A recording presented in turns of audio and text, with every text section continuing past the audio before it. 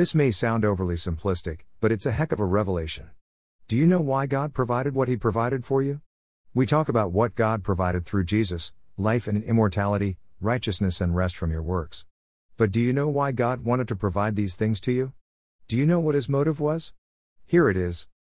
1 Timothy 6:17, KJV, God, who giveth us richly all things to enjoy. As simple as it may sound, God's only motive in sharing everything that He has with you, through Jesus, was literally just to make you happy. I'm not speaking about the happiness that the world can feel, a false happiness, that is based on family members, a new car, people's approval, etc. Those are all physical things that we should not take our joy from. I'm talking about the inheritance we have through Jesus. God shared all of these things with you to simply make you happy. That is truly and genuinely His only motive. It was not self-seeking of Him and it was not for His benefit. It simply pleased God to make you one with Himself, in everything that He owns. So now you get to enjoy it together with Him, John 17:22. Enjoy your benefits today, loved one of God.